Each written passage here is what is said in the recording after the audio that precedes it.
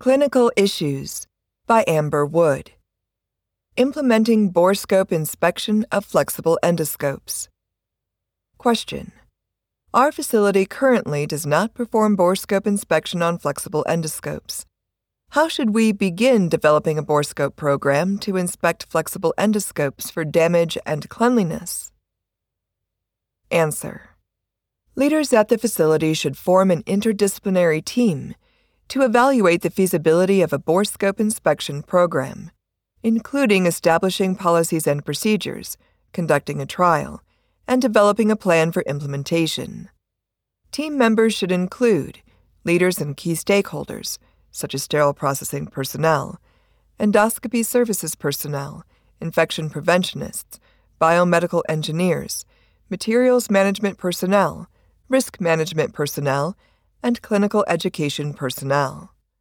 As the project progresses, other stakeholders will need to join the team as determined by the healthcare organization, such as users outside the perioperative setting, for example, in ambulatory clinics.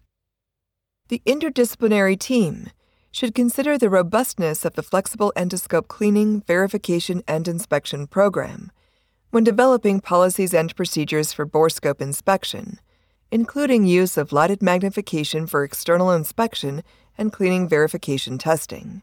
For example, ATP, protein, carbohydrate, hemoglobin.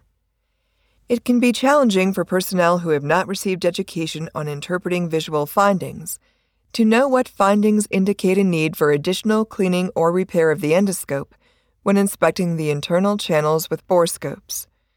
Borescope inspection may present challenges with regard to identification and interpretation of findings, and may be more beneficial when implemented by competent personnel as part of a comprehensive visual inspection and cleaning verification program. The interdisciplinary team should determine the types of flexible endoscopes that personnel will inspect and the frequency of inspection. During the trial period, the team initially may consider prioritizing high-risk endoscopes, for example, bronchoscopes, cystoscopes, ureteroscopes, duodenoscopes, ultrasound endoscopes, starting with a lower frequency of inspections to balance efficiency as competency is established, performing borescope inspection in a centralized sterile processing area, and limiting inspection to competent team members. As the process becomes more efficient and personnel become more proficient, the team may consider expanding borescope inspection.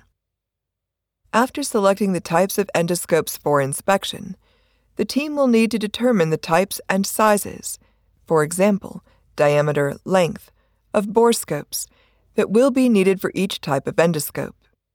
During pre-purchase evaluation of borescopes, the interdisciplinary team should obtain and review the written manufacturer-validated IFU and other literature from the manufacturer, for example, educational materials. The product instructions should be available in the user's language, easy to understand, feasible to perform reliably, and integratable into existing workflows and processes. The interdisciplinary team also should consider the following elements during pre-purchase evaluation of borescopes. 1.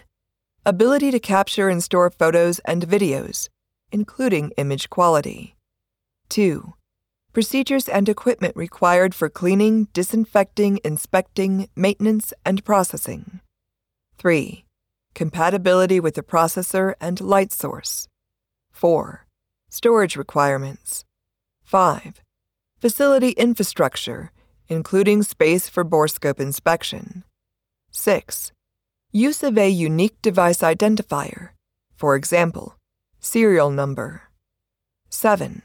Vendor support, maintenance, and repair, including warranties, contracts and service agreements, personnel education, technical support, hardware and software licensing and support, and availability of loaned equipment during repairs. 8. Financial impact. 9. Technology interoperability and security. 10. Compatibility with existing products. And 11. The need for inventory standardization. Next, the interdisciplinary team should establish policies and procedures to guide implementation, including a baseline assessment of all endoscopes that personnel will inspect and expectations for normal findings.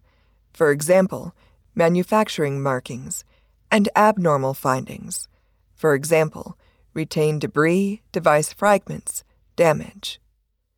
Ofsted and Hopkins described their process for developing a borescope inspection protocol and reference materials, including a baseline assessment to familiarize the team with the expected appearance of endoscope ports and channels.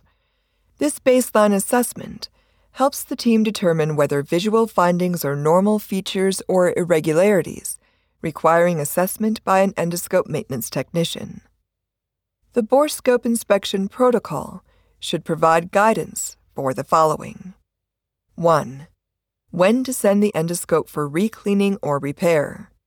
2. Who will be responsible for making decisions about sending endoscopes for repair? 3. Who will be notified about abnormal findings? For example, perioperative team members, infection preventionist, risk management personnel, biomedical engineer. And the process for notification. For example, internal facility reporting system. 4. Actions to be taken for abnormal findings.